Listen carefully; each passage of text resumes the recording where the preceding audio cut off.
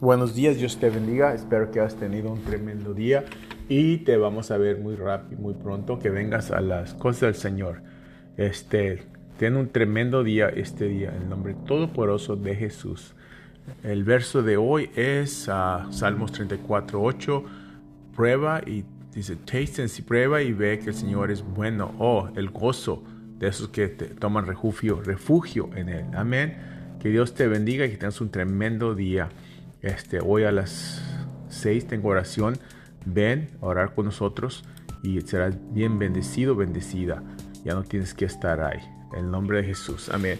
La persona de la Biblia de Santiago no era el discípulo, pero era hermano de Jesús, que escribió el libro de Santiago. Entonces él se encargó de la iglesia en Jerusalén. Lo pusieron encargado Pedro y los demás discípulos que se encargara de eso. Amén. Que Dios te bendiga y que tengas un tremendo día. Vente a la oración. Vamos a estar ahí en la iglesia y vas a tener un tremendo día. En nombre de Jesús. Amén. Que Dios te bendiga.